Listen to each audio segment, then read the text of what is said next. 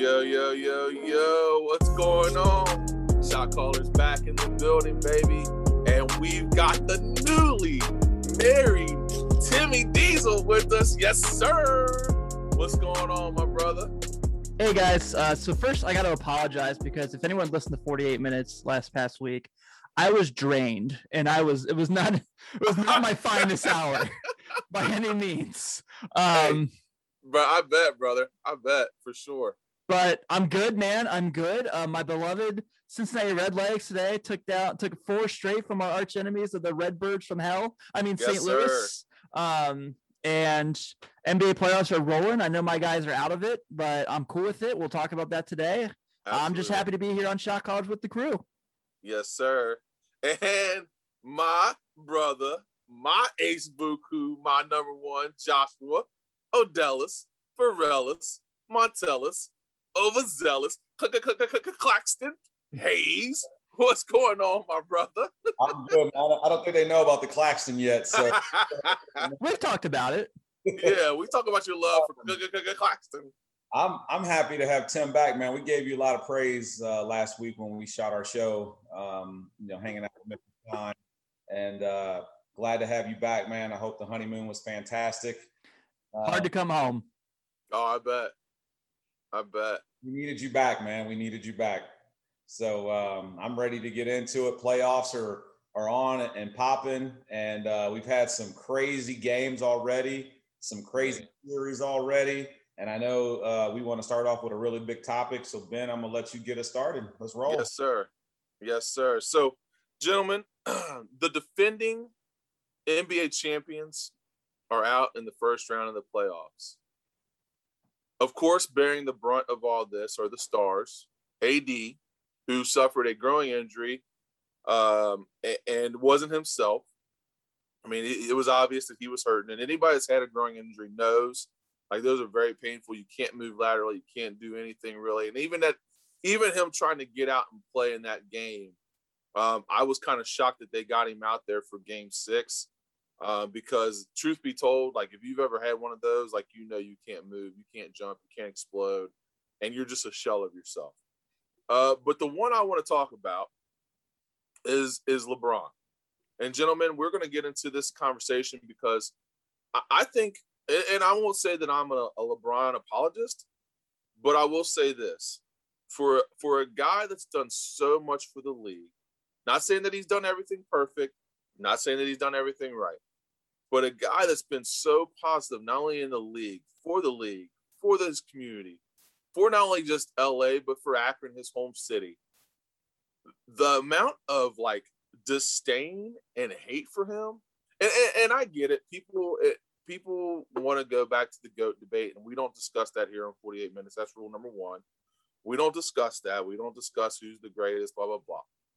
But I think in people's mind, a lot of them want to compare him to Jordan. And I've never seen a superstar that is so dynamic at what he does. When he fails, I mean, every hater comes out of the woodwork. And that part I don't understand. I don't get how a guy can go to so many finals, have 4 rings, done. I mean, what is he, a 4 or 5-time MVP? Like, is it 4? He's got 4 MVPs, right? 2 less than Jordan. Jordan has 6. Yeah. No, Jordan had 5. Okay, so yeah. Okay, yeah. But 4. I mean, but he's back-to-backs. Yeah, so he's a multiple-time MVP of the league. At age 36, I mean, he still was tops in scoring, tops in rebounds, tops in assists. He still led that team when he was healthy, and unfortunately suffered an injury a little bit later in the season, which happens, which is another part of a different discussion for a different time, because the 71 days in between the end of one season and going to the other obviously had an effect on them because they were drained. And you saw it with the Heat as well. Those teams the Celtics were absolutely exhausted. You could see it. But I want to get back to the hate on LeBron. Why do people feel the need to hate on a guy that's done so much and accomplished so many things? And I don't understand why there's so much spew of hate. And I'm not, like I said, I'm not a LeBron apologist. I'm not, I'm not saying he's done everything perfect, but the guy has been great for the league. He's an ambassador for the league. He's an ambassador on social issues. He's accomplished everything that you want in the league. Right now, he is third in all-time scoring? Yeah, not too far away from second. I mean, he's right next to Karl Malone, and he's probably going to get to Kareem if he stays healthy. Why all the hate, Tim? You are a LeBron guy. You love LeBron. The Lakers, and I know that the Lakers and the Bulls are 1 and 2 on your team favorites. Tell me why? Like, why all the hate? I don't get it. Well, first I'll say this. I know a lot of people expect me to come on here and probably be really frustrated that they got eliminated, and truthfully, I'm not. Right. Well, obviously, they won the title last year, and like you said, everything you mentioned as far as they had the shortened off season and they were drained, the injuries, and like the Suns were just better. Like, yeah, that series should be more about the Suns than it is the Lakers. And I feel bad. Yeah, I feel bad that it's not. And I understand it's the Lakers. It's the brand. It's the Lake Show. It's Showtime. But like at some point we got to talk about the fact that Devin Booker is that dude. He is that dude. Like. The thing that we all were like, are we sure he could do this in the playoffs? He not only did in the playoffs, he took down the King in the playoffs. Like, you can say what you will about injuries. You can say anything. Let's give props to the Suns. DeAndre Ayton was fantastic. Chris Paul was pretty good, and he didn't have to be great in this series. Yep. So I would say kudos to the Suns on everything. They're my hope to win the series, to win it all. Yeah. Like, I don't think they will. But they're by far the most fun team left in the playoffs to me. I would agree with that. But in regards to your question, I think it's a lot of just like, and look, I think a lot of people feel threatened by LeBron James. Okay. I think a lot of people don't like athletes that speak out like he does. And I think a lot of people have a tendency to kind of be worried about that. And I think like you see this a lot with athletics now. If you're not doing the Tim Tebow route of like, make sure everyone looks at me so I can make sure I get other jobs over and over again, like people are mad. Right. God, Tim Tebow is the most attention-seeking athlete I've ever seen in my life. It's pathetic. It's really pathetic. But I think also it kind of goes with it. He has been dominant. Like, not only has he lived up to the expectations we heard about when he was 16 years old in Sports Illustrated, he has surpassed those. When we heard about this kid from St. Vincent St. Mary, we didn't think, oh, this might be one of the greatest players of all time. We thought, oh, this guy could be really good in the NBA one day. We didn't think multiple MVPs, NBA championships, so-and-so straight finals, all-star games, sneaker deals. Maybe people did. He was like in the chosen one, but I was excited about him, but I never looked at it as like, this is the next guy. Right. And, he has been. So I think that plays a part, but I think it's just like, to kind of go off of what you're saying here, I got to put it this way. I have no problem with people choosing who they do and don't like as athletes. That's our opinions. That's the beauty of sports. Like, we root for teams, we root against teams. It's what we do. But like, you guys heard me say many times, I'm not a big Trae Young guy. Can I appreciate how talented he is? Totally. Unreal. What he did in the playoffs, so for these like today and the previous round where he just took the Knicks out, excellent. Terrific. Kudos to him. But people who like when LeBron loses, it blows my mind that people like us, like, modern citizens, think that we can just are going to go to Twitter and be like, ha, you lost. And he's going to be like upset about that. This isn't the Simpsons episode where they're playing softball and the guys are mocking Daryl Strawberry. Like, that's not what this is anymore. Like, when people are like commenting on him, first off, it's really weird that people are comfortable calling him clown. I don't understand that. That feels uncomfortable to me. I don't like that. But I think that it's just kind of like, I think I would be embarrassed of myself if I went and like tweeted at an athlete and was like, you're a loser. Because that guy's like, yeah, I count a lot lot in the bank right now that you've never seen before, and many endorsement deals. And also, I've accomplished way more in my life than you probably ever have or ever will.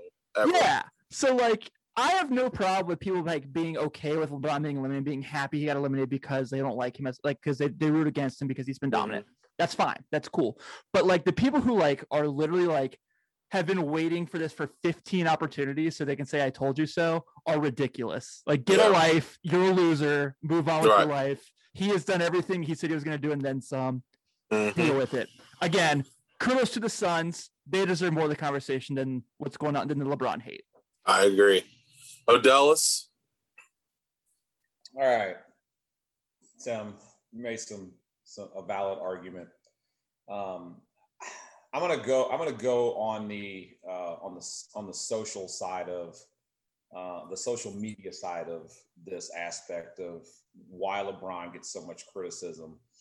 And I will tell you first and foremost, I am a Michael Jordan guy. We don't have a question here, but I'm a Jordan first guy. I'm always going to say that he's the GOAT.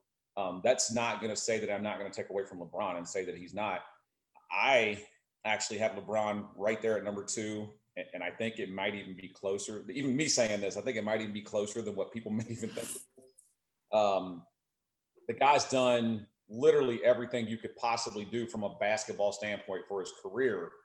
And I think that you have the different types of generations that look at this and they see how one player did it, player A, they see how another player did it, player B, and then they see how player C did it.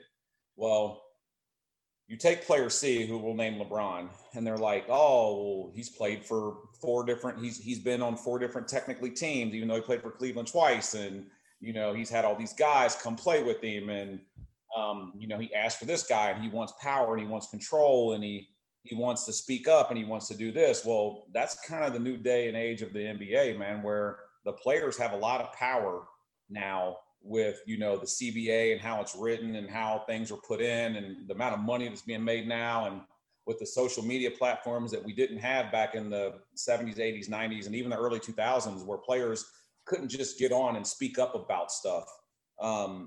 It's a lot easier to get your voice out there. And with him being the face of the league, he probably has the ability to be able to speak on a platform that others can't.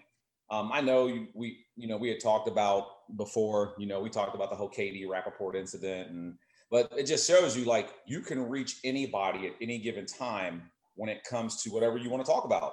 So when there are things that are going on in society and there are things that are going on in the world, and you're at a platform where you have, millions and millions of followers, and you say something and they see it, and then it's retweet, share. It gets to so many people so fast.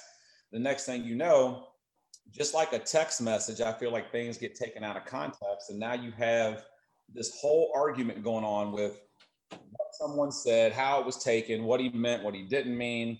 And I've always had an issue with that. And it's a lot easier just hear it straight from the person's mouth. So I feel like LeBron, I feel like he gets ridiculed a lot for things that are taken out of context. Now, I know he said some silly things in the past that he probably shouldn't have said, but I do think that he gets taken out of context. And I do think that there are people out there that still just want athletes to be athletes, and they don't want to be part of like what's going on in the real world. But unfortunately, when you bring real world problems into sports, I feel like sports should have the ability to be able to reply to those situations at is.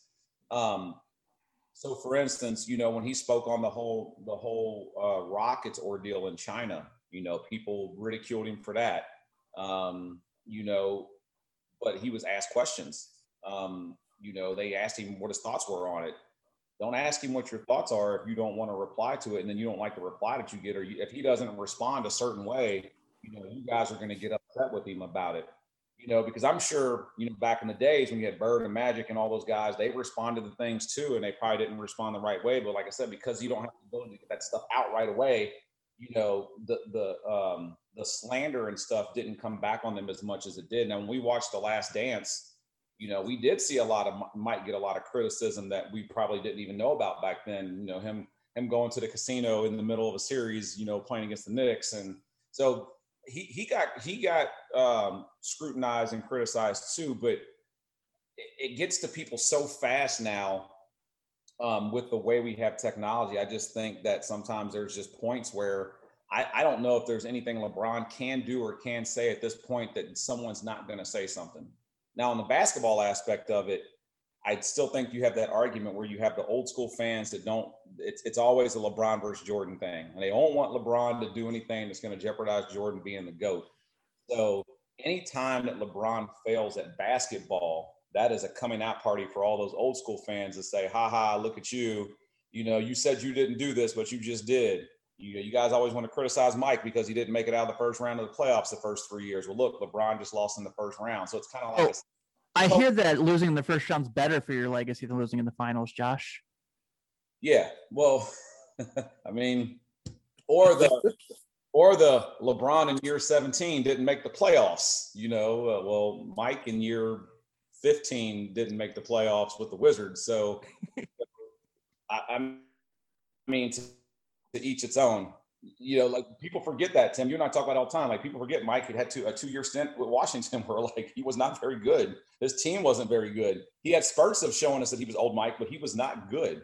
And I don't think people realize, like 18 years in the league, 36 years old, wear and tear, the mileage on the body, the constant just grind for grind. And we know LeBron's an iron. Like he played almost every game. Like up until 2 years ago, he didn't have an injury that kept him out a really long time. I mean, so his body just took it. I think we're finally starting to see where his body's going on the decline.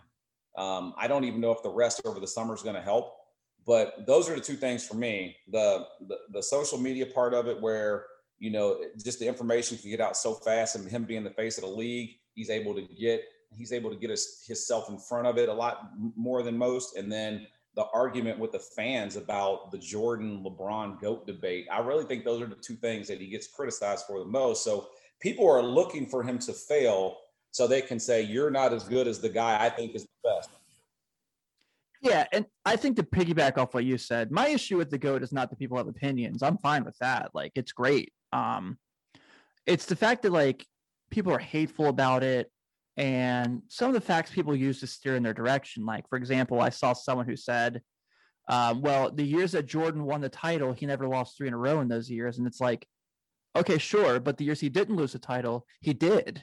And so, like, you're steering the argument to your point. So, like, that's me being like, okay, yeah, Ja Morant is phenomenal and he's better than Donovan Mitchell. Well, see, because he has more assists, I don't know if this is true. I'm just bullshitting at this point. Right. But like, yeah. But like, if, like you're saying. In a tweet, if someone sees it, they go, "Oh, okay, yeah, sure, whatever." But like, it's like, I just feel like the GOAT argument for me is just like, it's so lazy, and this isn't like a cop out for me, because to me, like Josh said, I mean, look behind me. I got Jordan posters, LeBron Wheaties. I got the Space Jam doll from the original one. Like, they're the 2 greatest basketball players I've ever seen touch a basketball. And for me, I appreciate to enjoy both of them. I choose. That's what I'm saying. Like, why can't there just be appreciation for greatness in basketball? Yeah, like I said, like, I don't love James Harden. Do I think he's incredible? Yeah, he's incredible. Right. There's no getting around it.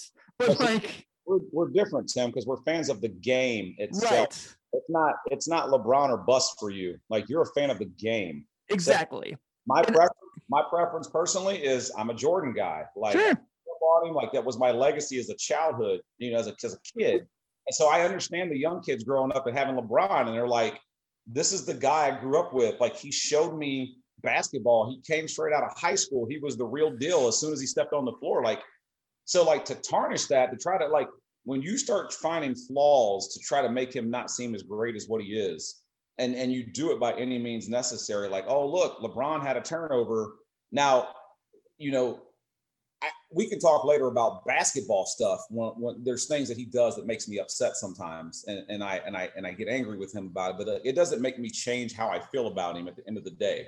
And I think some people take it personal, like, that's my guy. Like, that is Jordan is my guy, and if you try to attack his stature and his legacy, like, I'm coming at you at no matter what cost. Like, dude, you don't know Michael Jordan. Like, you don't know him outside of watching WGN in the 90s. Right.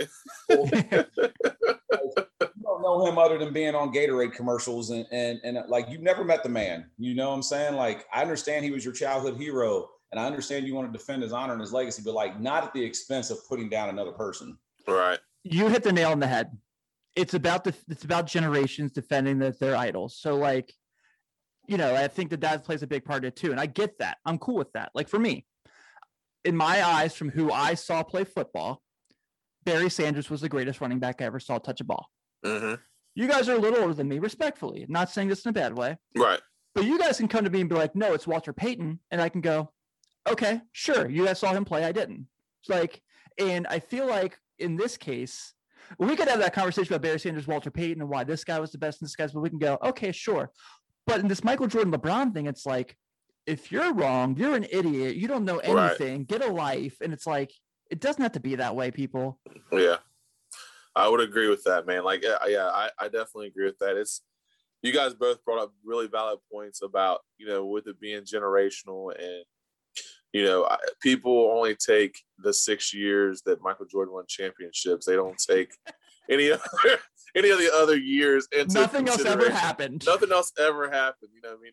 That was a 6 year, what he played 15 years in the league and they take 6 of them and be like, oh yeah, that's the greatest run, which, I mean, it was a great run. It was incredible. No question about it. But, there were years where Larry Bird kicked him out in the first round. There were years the Detroit Pistons beat the crap out of him. There were years when he came back with the Wizards and was awful. I mean, so there were all kinds of snippets. He was learning. Yeah. I mean, absolutely. So we can't all be Magic Johnson, who just walks in the door and immediately makes as an NBA champion. Like it just doesn't happen that way. Right.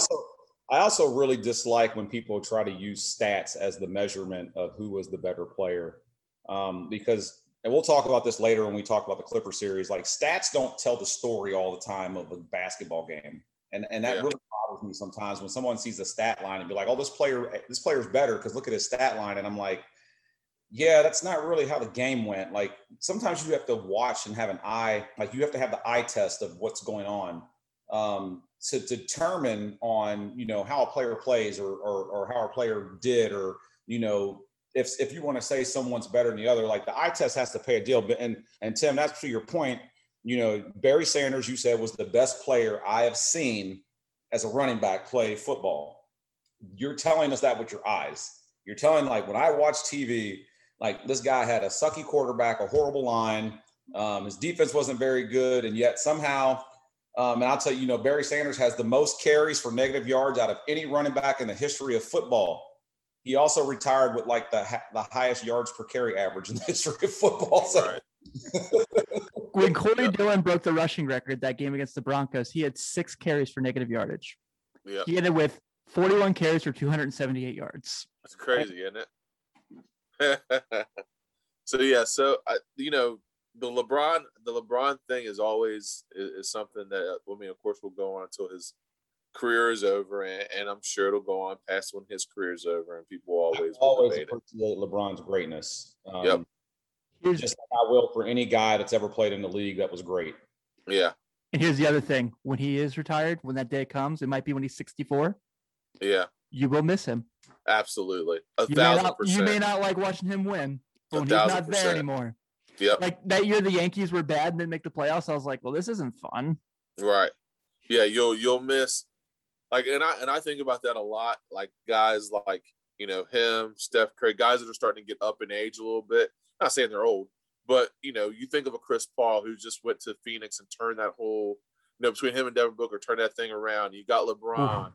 We just lost D Wade, last year as far as playing wise. You know what I mean? Like, you think of these guys that grown up with all these years, and now they're starting to come to that point where, like, man, we're going to see them retire. And when they leave the league, dude, like, I mean, not saying the league's not in good hands, because there's a lot of beautiful young talent like there. I mean, we've already mentioned Devin Booker, who's a flat out stud. Lillard's a flat out stud.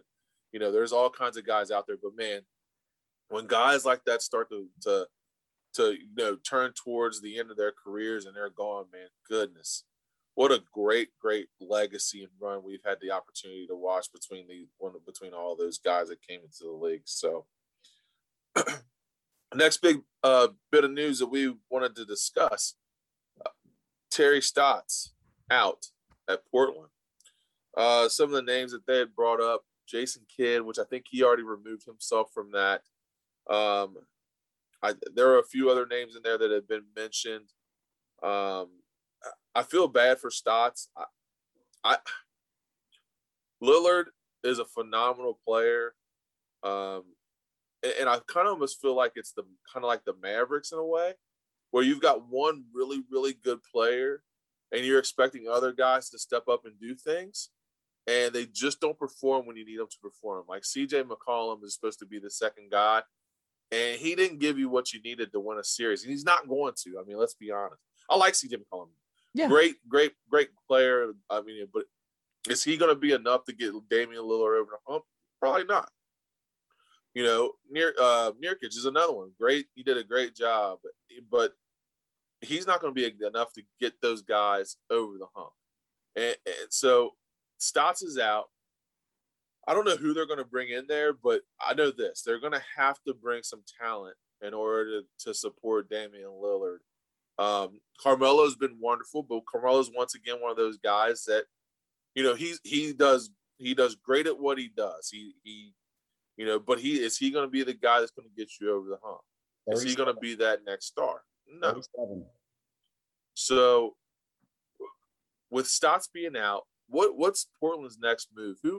Who's a guy that they can bring in there and kind of not really fix the franchise, but, you know, move them forward? I mean, because they do have a lot of talent. You do have a top 10 player in Lillard that, you know, he's only got so many years left to try to build a championship around him. Now, it's going to be tough being out in the West, of course, with all those stars out there. But I want to know who you guys think could be the next coach, and what kind of move can they make to get over the hump roster-wise? I'm gonna be honest with you real quick. I don't think that there's anything they can do. I think in order for him to go further in his career, he's got to leave. 3 words. He just signed that whopper of a deal too. I don't think Bill's the answer. I really thought that earlier in the season, I thought that they would try to make a trade to get Vucevic out there. Obviously, he went to Chicago. I don't. Tim, I think we're going to be all right, man. I do too. I feel really good about next year, honestly. I don't know if there's a guy out there that Portland can get that can get them over the hump with those teams in the West, because Utah is not going anywhere. Denver's not going anywhere right now. I think they got most of their guys locked in next year. Phoenix has got most of their guys locked in next year. The Lakers are going to have to do something to up the ante to compete with those 4 teams. I think Dallas is on the rise, and they'll probably make a move to get Luka a little bit more help because we've already seen he can pretty much carry the team on his back. He just needs another consistent guy to help him out. For sure. Yeah. The Clippers, I don't know what we'll ever get with the Clippers.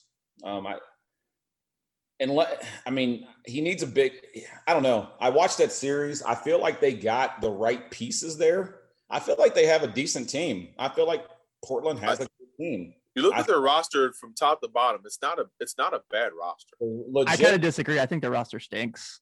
You think so? Yeah, I do.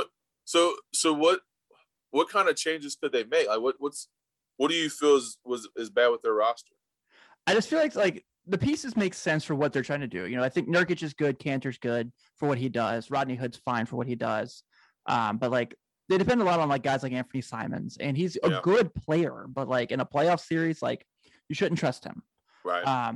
If I'm them, my suggestion for the Mavericks and the Blazers is the same one. And it's just about what team can make it happen. 3 words, folks. Karl Anthony Towns. Ooh. Get him out of Minnesota and get him on one of your rosters. Ooh. You think that's enough? I think for a guy like Lillard, because like the difference, you know, the thing about Towns that we're talking about, like you mentioned, like Jokic and like all these great big men in the West, and they're awesome. Nurkic doesn't stretch the floor, and that's something Lillard could really use as a guy like that. Like, really, who can win like that besides like Steph Curry anymore? Like, it's just not possible. I mean, maybe Zion. But like Steven Adams is like, that's another team. Can like New Orleans get Karl Anthony Towns on your roster? Yep. You guys got draft picks for centuries. Like, yep.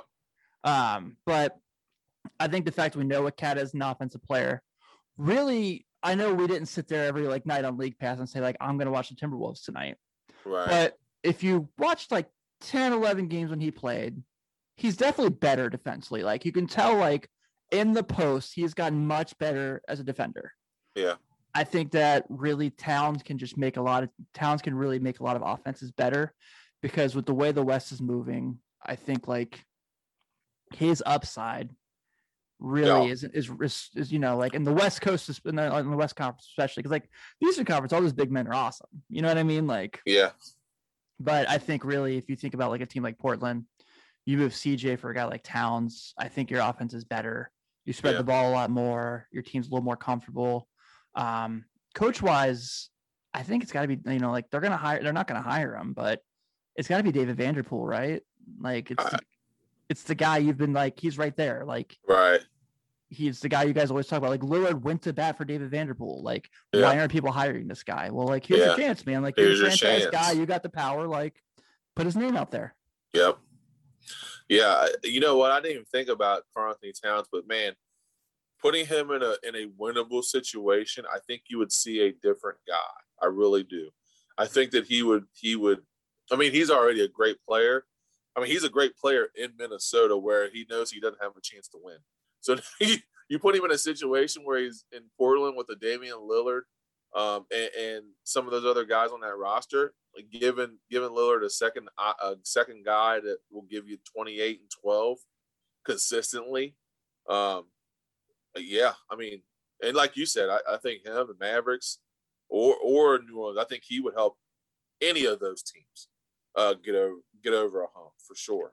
The Cat Zion spacing might be a little weird, but it's fun to watch. It would be, but honestly though, I think that Cat, it would be weird, but I think Cat would, like you said, I think he would be able to stretch the floor a little bit and possibly give Zion a little bit of room to work inside. Zion would have to become a little bit better jump shooter in order for that to be effective though. Well, we all know that series. I know they lost in 6, but that series really came down to that second overtime. Yeah. Yeah. And Lillard was clearly gassed. When they lost that game, they lost the series, and you could tell like Dame was done. Like, yeah, he was gassed. I mean, he was absolutely gassed. He just did something that you don't see many players do. I mean, he legit put the team on his back. He hit 2 threes, put them in the first overtime, and then the second overtime, and I think and I told you guys, like the rest of the team shot 1 for 14 and Covington missed 2 dunks. And I'm like, when you get to that point, man, like you just have to realize like you're defeated. So, but real quick, the Blazers shot better in the series. They shot better from 3-point range in the series, and they shot better from the free throw line in the series, and they lost. Pretty wild. How does that happen? That's pretty wild. Well, I think that Denver, as much as everybody speaks about Jamal Murray, Jokic is going to be the MVP, and Michael Porter Jr. was really good. Dude, he's a problem. Dude, he's going to be a problem for a lot. I was so wrong about Michael Porter Jr. Yeah, he's going to be a problem. He's going to be a problem for a lot of people. I just think we needed to see him healthy. That's all. We needed to see him healthy, and we see him now. We already knew that coming out of that draft, he should have been a top 3 pick. Yeah, he was because of his health, and now he's healthy, and we're reaping the benefits of him being healthy. And Denver's like, yeah, dude, we got to steal. Yeah. I mean, he was a problem all series for them, and truth be told, Portland really didn't have anybody that could match up with him. So, it was, if he plays like that, I mean that's a bonus for them, even with Murray out. So, what can they do with McCollum? I feel like McCollum's the issue. Like that's where the team needs to shift away from. Like McCollum didn't really give Dame anything in the series. No, he stepped out of bounds in that double overtime game. He did. And he's owed like $31 million next year. He's what? He's owed like $31 million next year. Oh my gosh. Well, hold on, Tim. I know you're good at this, and I'm gonna literally have the trade machine up right now. I was gonna say, where's the trade machine? I know you have it somewhere pulled up. I know you said something about the Kings. Well, I'm trying to figure out how I can get Karl-Anthony Towns on Portland. Bear with me, guys. You guys do some filler talk while I do this. Okay? So while you're doing that, we'll go to the next subject. Yeah. We'll move ahead, and you go ahead and try to work that guys, trade, and we're gonna straight up. You can do Karl-Anthony Towns or CJ McCollum, nothing else. Straight up, money matches. Does it really? Money matches. Here's what you gain. They said the Blazers gained the cap impact is the Blazers get 130 have to have 113K more on the books. That's chump change. So that's nothing. Yeah. But then you're gonna put Minnesota with a bunch of guards. Who cares? They're Minnesota. They're Right? the worst ranked franchise in basketball. Like, do you want me to put Anthony Edwards in the deal? Because I'll do it. I'll see if we can make a super awesome trade work. But Cal is a better offender and defensive player this year than McCollum. Trade Nurkic and Cantor. Buddy, that could be a whole episode in and of itself of just Tim playing on the trade machine. Ben, who do you want the Pacers to get? I can see you want Lauri Markkanen. Let me see if I can make it happen. That's hilarious. Move on. I do think the Stouts took the the coach always takes the hit for the Blazers supporting cast. They tricked that off, man. And the coach is going to take the blunt of that for what happened. But if anybody watched those games and watched the overtime of Game 5, that wasn't a coaching issue, man. That was literally like Dame was out there by himself playing and nobody was trying to help. That's yeah. Well, Josh, you brought up a good point in the text. Like Stotts can't go out and shoot for you. I mean, like he's not on the line shooting 3-pointers. He's not turning the ball over. Like there's not a whole lot you can do. When the supporting cast isn't as he did it. He coached the series well. They shouldn't even have been in that position. Like Denver is clearly the better team on paper, even to me. Right. I don't think people realize how good. We might have to do an episode. I don't think people realize the rosters that Denver and Utah put together. Right. Yeah. And absolutely. All season, like Utah's like a bunch of assassin snipers. Like they shoot the ball about as well as anybody I've ever seen shoot basketball. Like they're like they're like Golden State plus. They just have consistent shooters all around the floor. Like their whole team shoots. I mean, how many times have we said it? Like, dude, they're shooting 50% from 3-point range. They make 20 threes. Without Jamal Murray. I sent you guys a screenshot of Utah starters the other night, man. They were like 12 for 17 from 3-point range. And I'm like, what do you do when that happens? Pray. 4 of your 5 starters are just clipping you everywhere you look. You pray. You hope for the best. You pull off Rivers. Yeah, like you're like, please God, this one does not go in. Yeah, I also just looked. Portland doesn't have any draft picks for this draft. Oh, they don't? And I'm trying to figure out who has the picks. I'm like, what trade did they make where they gave up picks? And I can't remember any. Okay, the Rockets have their first rounder. So that's pick 23. So for those who are keeping score at home, the Rockets right now, if they went by standings, would have pick 1, 23, and 24. And then Portland's second round pick went to the Grizzlies. So yeah, Portland doesn't have a pick till next year. Oh, wow. Hey, dumbass franchises. This was not the year to trade draft picks. No, it was not. I'm saying this wearing a Bulls hat, but we got Vucevic, so I'm fine with it. There you go. This isn't the year you trade draft picks. This draft is really nice. Oh, yeah. Absolutely. So, speaking of end of series, and we've already brought them up before, the Clippers survived the Mavs, Game 7. Kawhi had to turn into Superman, Game 6.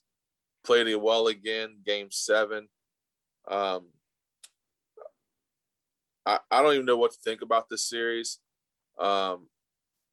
Dallas, I didn't think Dallas should even have been like, as far as you look at their roster, shouldn't even have been in. It shouldn't have not been even close. It shouldn't have been even close.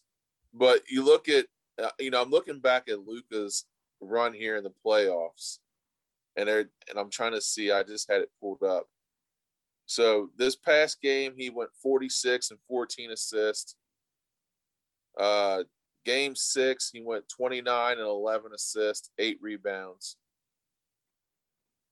Game 5, he went 42 points and 14 assists. Oh, in the lost Game 4, he only had 19 and 6. He didn't play very well. They lost to the Clippers Game 3. He went 44, 9, and 9. I mean, in his postseason this year, he played 39 minutes, shot 47% from the field, 40 from 3, but only 50% free throw from the free throw line. Averaged 8 rebounds, 9.7 assists, and averaged 34 points in the 6 games versus the Clippers. Ben, it's funny that you said, I remember earlier we were talking and I said, I want to touch on how sometimes stats don't really dictate. And I know you were out today and Tim was busy, and I actually sat and watched the entire game. So when you look at the stat line and you sounds like you're bragging. When you look at the stat line and you see 46, 7, and 14, just don't look at anything else. Just look at that 17 and 30 from the field, right? Yeah. You're like, dude, that's a monster game. Like, that is crazy that he put that stat line up and they lost. But what you don't see in that is how that 46 came. You don't see certain parts of the game when there were runs being going and there were certain parts of the game where like somebody needed to take over, like things didn't happen. And then you turn and you look at Kawhi's line. Kawhi was 28, 10, and 9. Yep. Okay. When you look at that and you say, okay, well, who had the better game? Well, you look at that stat line, you're like, Luka did. Like, Luka had the way better game, but in reality, he didn't. Like, Kawhi actually outplayed Luka in this game. And, you know, people are gonna be like, oh, well, Kawhi had help and this and that. But like, what people don't realize with basketball, like, there's 2 sides of basketball. There's offense and there's defense. So we were talking about this, and Luka's got this canny ability to, the same way Trae Young does, he gets switches on pick and rolls, and then he gets in front of his defender and he backs into him to draw contact, to get these fouls, to get free throws up. Well, I'm thinking, like, why are you trying to go to the free throw line when you're only shooting 50% from the free throw line? Like, you're going there just to miss them at this point. Like, you know, try to get somewhere to get to your spot to get a shot. Right. In the fourth quarter, I think he scored 7 or 9 points that were literally in garbage time that didn't even matter. Like, yeah. They were points that, like, the Clippers were just trying not to foul. They were trying not to do something stupid. They were trying to run the clock. So he hit like 3 layups and a 3-pointer where they just kind of left him alone. So 9 of those 46 were just given to him. He scored 29, I think, in the first half. Yeah. So he had 19 the first quarter, didn't he? Yeah. So when you look at how the points were scored, like, he started off the game on fire. You know, he put up 29 in the first half. 9 of those came. So 38 of the 46 were literally in the first half and garbage time. So those other, 8 points was the entire second half. That's all he scored. And what happened was they started figuring out ways to get Kawhi on Luka. And when Kawhi was guarding Luka, Luka could not do anything. He was locked up. They showed the stats for the series. Primary defender, Kawhi Leonard on Luka, like, he did not play well. Like, he didn't shoot well. He didn't score well. He had a bunch of turnovers. So when Luka was able to get the odds in his favor, the game looked like it was going his way. Well, when Kawhi got criticized in Game 5 about looking tired and, you know, he needs to be guarding Luka, from that moment on, he took the entire series over. Like, he was the best player on the floor, on both ends of the floor. It was no doubt. Kawhi also didn't have any turnovers today, and Luka had 6 or 7. So that was big. That's huge. People are going to say the stat line says that Luka was the better player, but what I saw on my eye told me today, like, Kawhi was everywhere. Like, he was picking off passes, he was deflecting balls in the lane, he was getting around screens to get on Luka in the second half. And people don't realize when they went on like a 24-4 run in the fourth quarter. And it was all Kawhi. Like, all of it was Kawhi. Yeah. And so, like, what Luka did in the beginning of the game, Kawhi did at the end of the game when it mattered. And I'm not saying that what Luka did in the beginning didn't, but I'm saying, like, remember back when LeBron had that fantastic series against Golden State, and I told everybody, I was like, look, Golden State had a plan. We're going to wear him down, let him get whatever he wants. By the time the fourth quarter rolls around, like he's going to be gassed. And in the fourth quarter, he's not going to be able to do anything. And that's exactly what happened. That's the same exact thing that happened to Luka in the end of this series. By the time he got to the fourth quarter, he was done for. And they showed the stats. Like he only averaged like 6 points a game in the fourth quarter. That was it. And he had 7 or 9 of them today. Wow.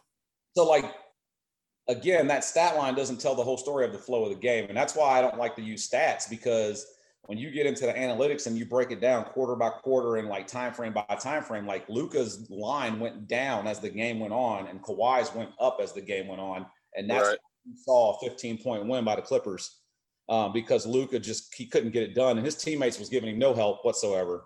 Yeah.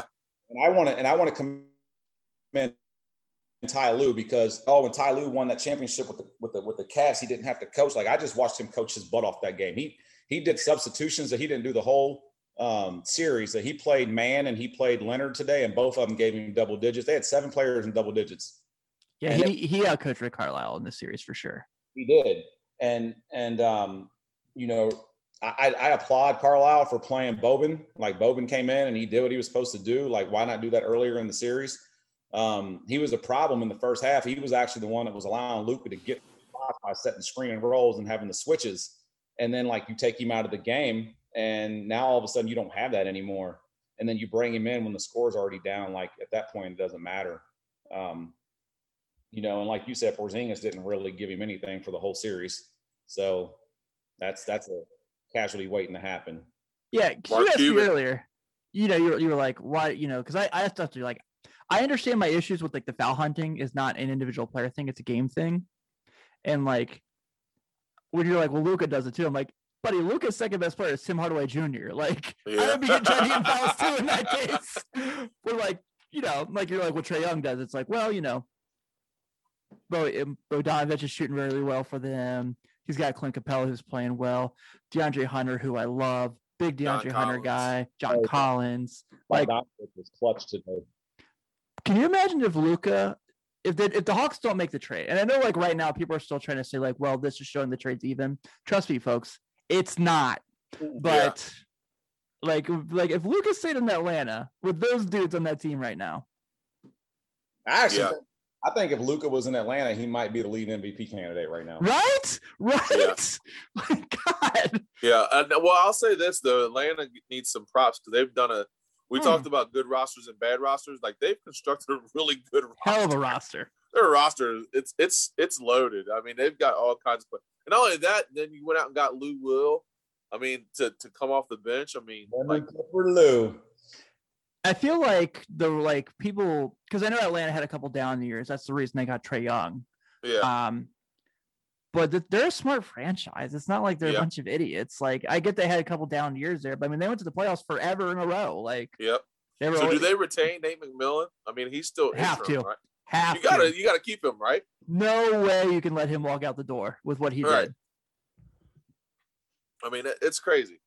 Yeah, they have a really well constructed roster for sure. And Nate McMillan's done a great job getting that team ready for this playoff run.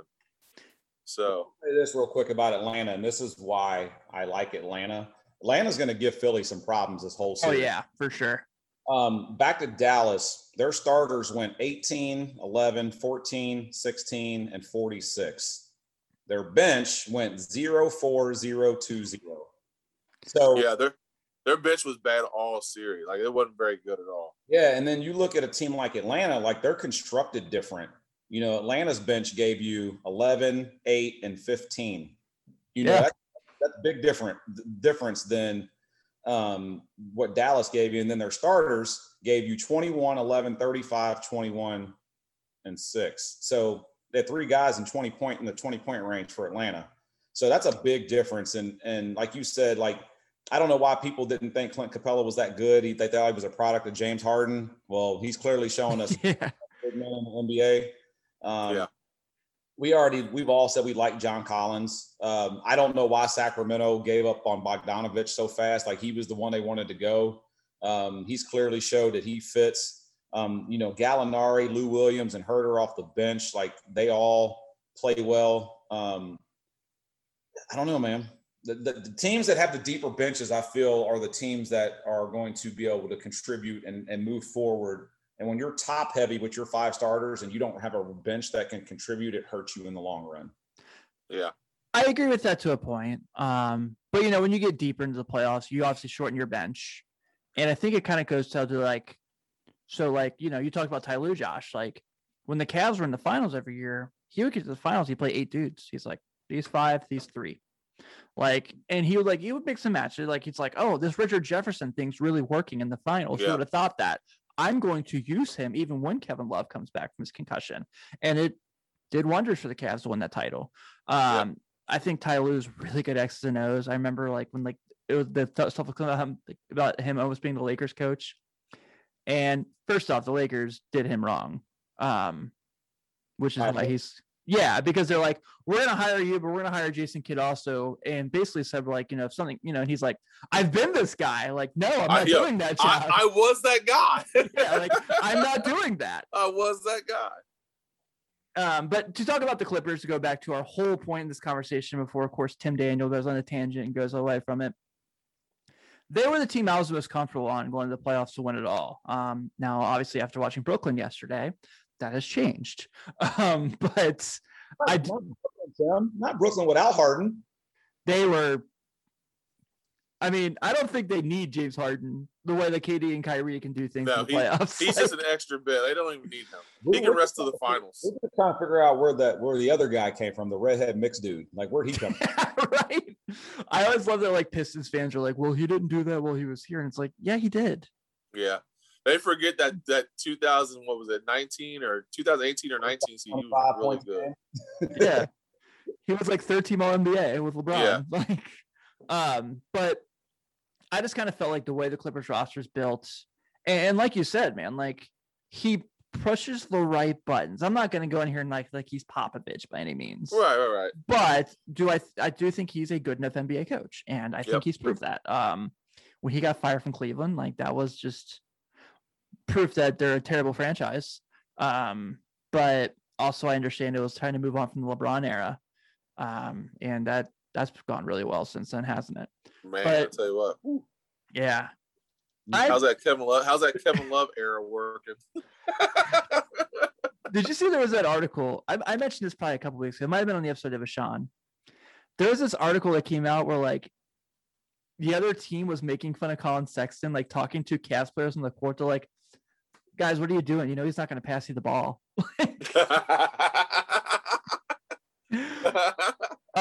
But yeah, I think that, when they went and got Rondo, I made fun of it, obviously. And so far it's worked out.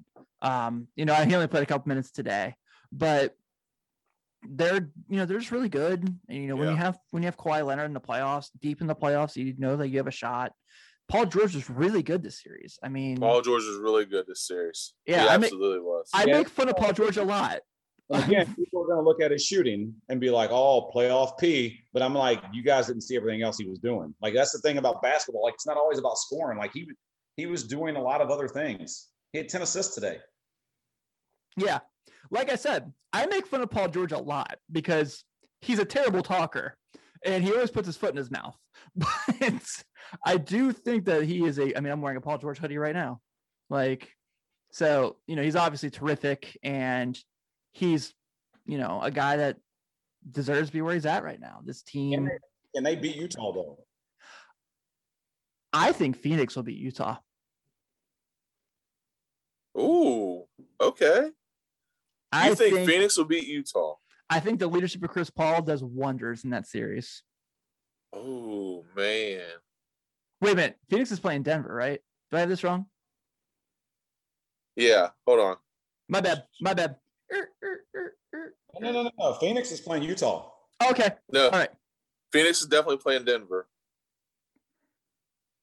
Okay. Oh, yeah. Phoenix is playing Denver. I'm sorry. Okay. Yeah, I got this mixed up. Too much shit going on. Yeah, I think Phoenix beats Denver in 6. In regards to Utah, the Clippers, I think they can. Do I want them to? No, obviously I don't, for obvious reasons. But because I want to see Donovan Mitchell play forever. I don't want to have a day where I can't see Donovan Mitchell play basketball. He's terrific. I think he's going to be a superstar in the. He's great now, but I think he's going to be a superstar. Yeah. And if the Clippers get through Utah, which I do think they will, strictly on the fact that Kawhi Leonard with a chance to go to the finals is something special. Yep. And I think Paul George may finally have found that extra step he needed. But Utah is pretty terrific, so I think it's going to be an excellent series. It will be a great series. I did some research, and as of right now, the as it stands, let's say Philly's the key here. If they advance or don't advance, it'll be the first time since 1982 or 83. That's when Philly last won a championship. 83. None of those other teams have won since then. I Really? think the Bucks won in 71. Tim, we talked about already Atlanta. Didn't I send you this text? Well, we were talking about, you said there were having X 6 teams that hasn't won a championship. I'm saying like it'll be the first time since like 82 since one of those teams have been there to win. I mean, Philly lost back to the Lakers back in whenever. 01, yeah. 01. Yeah. Utah obviously lost to the Bulls in 96 and 97. Milwaukee has been since 71, or they haven't won since 71 or 74. And Phoenix hasn't been since 93. Phoenix hasn't been since 93. The Nuggets, I don't think have ever been. So, we're talking about, it's been the first time since 1999 that four teams haven't been in the finals, with Miami and the Lakers and the Celtics and who was the other? Golden State. Golden State. And the Spurs. Sorry, the Spurs are the other ones. One of those 4 teams have always been there since then. That's crazy. Yeah, it's the first non-LeBron Steph final since 2009. Isn't that crazy? What a crazy stat. But I tell you what, I would have liked this. I was telling you guys earlier, I would have liked to seen Dallas win, because in the West, you would have had 4 young superstars vying to go to the finals with Mitchell, Jokic, Luka, and then Booker. And Booker. Devin Booker. Yeah. And that would have been a great thing to see. And the problem is, on the other side, though, you got the like perennial all-stars with Giannis, Embiid, KD, Kyrie, Harden, who are all on one team. And then you got the young boy Trae Young. So DeAndre Hunter. You said DeAndre Hunter? I love DeAndre Hunter. Love him. Yeah. Big fan. I can't wait for one of these young guys to be the one that wins their championship, because that's when we know that we have the changing of the guard. And we still might see LeBron win another one. We might see Steph win another one. But I think we might see Kawhi get one this year. But I think when one of those guys win one, and even if it has to be at the expense of like taking down a KD, or that would be even better if it's at the expense of taking down like the Nets, or taking down Embiid or Giannis, to put one of those guys up there to say, I'm the face of the league for the next how many ever years. I think that'd be a great thing to see. That'd be good for the NBA as well. Yeah, I would. I agree. Awesome. Well, gentlemen, we have one more awesome thing that we've got, another segment. If you had the opportunity to buy any jersey of a current superstar, give me your top 10 jersey buys to close out the show. Give me your top 10. Timmy D, what are your top 10 jersey buys in the NBA current superstars? So this is like if I have $1,200 and I go on Fanatics, I can buy 10 dude shirt. Yeah, because absolutely, for some reason or another, retail Nike jerseys are $120. And yeah, right. I don't know how you guys have kids and buy jerseys all the time. Holy God, like, man, send some of your cash my way. I just built a fire pit today. There you go. Yeah. All right, so I think I've mentioned everyone on my list just about once through this episode. So I'll paraphrase real quick. I don't have LeBron, Davis, and Steph Curry on the list because they already have their jerseys. So that's why they're not listed. 10, I have Donovan Mitchell. Like I said, I think he's terrific. He's so fun to watch.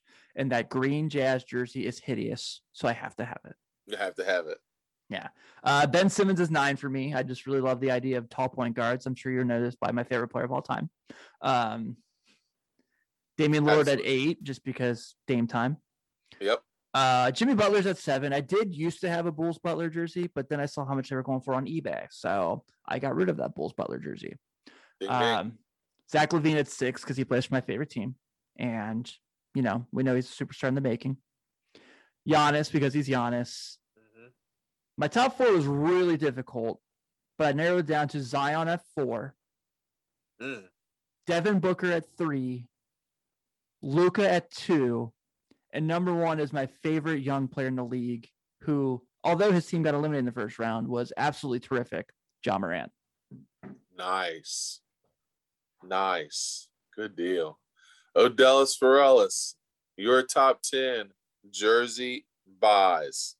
All right, so mine's not going to be in a specific order, but I just wrote them down based off of jerseys that I don't have that I would get, and my list is very similar to Tim's, as crazy as that sounds, with the exception of I think I have 2 guys on my list that you did not have. So I'm going to go favorite college team first. So with the Bulls, I'm with you. I would love to have a Zach LaVine jersey. I think that he's the last part of the season before he got hurt or went on we had that protocol where he had to sit out, like he was on a tear. I think that he put the league on notice that he can be every bit as good as any superstar in the league. So rolling there. Donovan Mitchell, by all means, I'm a Louisville guy. He's, I think, went way above and beyond any expectation that anybody thought he was going to be in the NBA, except for the Jazz. I've always heard the Jazz talk about how great they thought he could be, and they definitely hit the jackpot with him. I'm with you, Dame Lillard. I think Dame was so disrespected early on in his career because he played in Portland. He's up in the Pacific Northwest. Not a lot of TV time. I don't think people saw what he was doing on a nightly basis. I think now people see the bubble and they see this year, they're like, oh, yeah, he's the real deal for real. Can't leave him out anymore. So I'm there. Luka. I personally think at 22 years old, Luka has the tools where he may be the closest to being the best in the league. And Dallas, if that come back with some of the retro jerseys, I would love to have like the old Dallas jersey when Jason Kidd used to play there with Luka's name on it.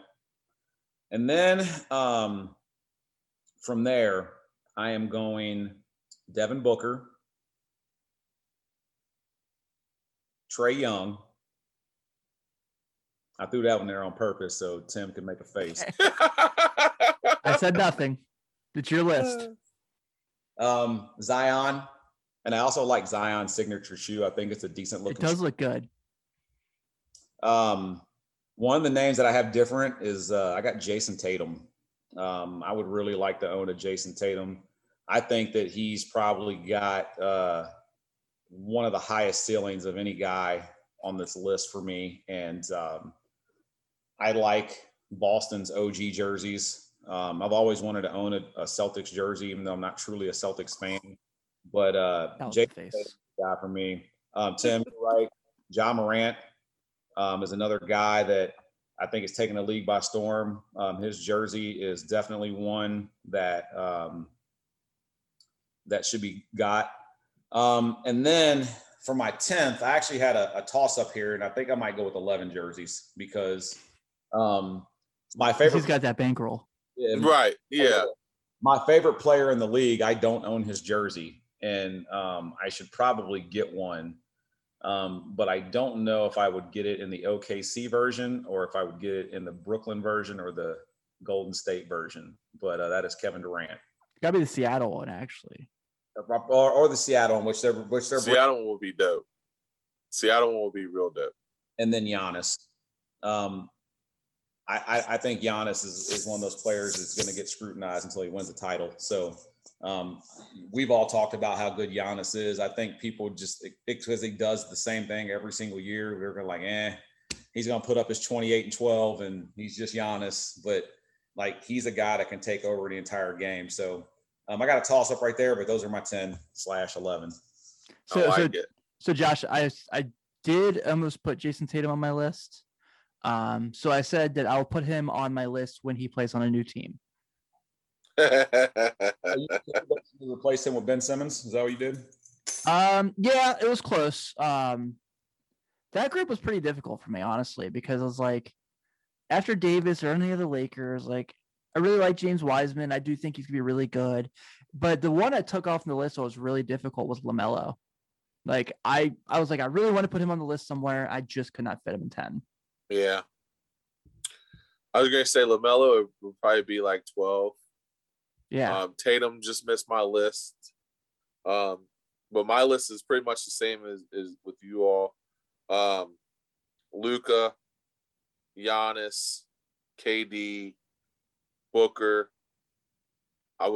Steph Curry, Donovan Mitchell, Sabonis, because of course, Pacer guy. Sure. Dame Dollar, Morant, and Zion.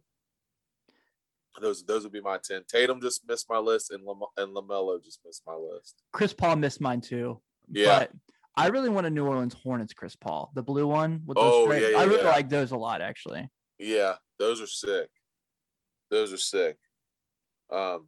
But yeah, man, fantasy jerseys. Those are always hard just because there's so many young players in the league. They're so good. To narrow it down to 10 was really difficult. Like I said, I had probably 12 or 13 guys listed. And to narrow it down to 10 is tough. But all three lists pretty much had the same guys on them. And you know, we talked about this earlier. The league, you know, with LeBron out, with other guys, Steph Curry being out, the league is still in really good hands. Well, think about it. You're seeing so much young, good talent with, Booker, Donovan Mitchell, Embiid, Simmons. Like there's so much young talent. We're about to have a guy win MVP and none of us picked his jersey. I know. Isn't that crazy?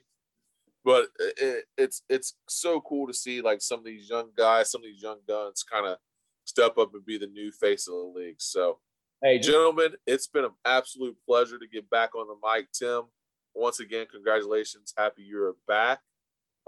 And we are definitely excited. If you want to check us out, you can get on the socials at 48 Minutes NTWRK on the Twitters and the Instagram. You can also check us out on social media. You can check us out on Wednesdays with the 48 Minutes crew. They will be up. Tim and Sean will be up on Wednesdays. And we look forward to that podcast as well. So we want to thank you guys for joining us tonight and have a good one.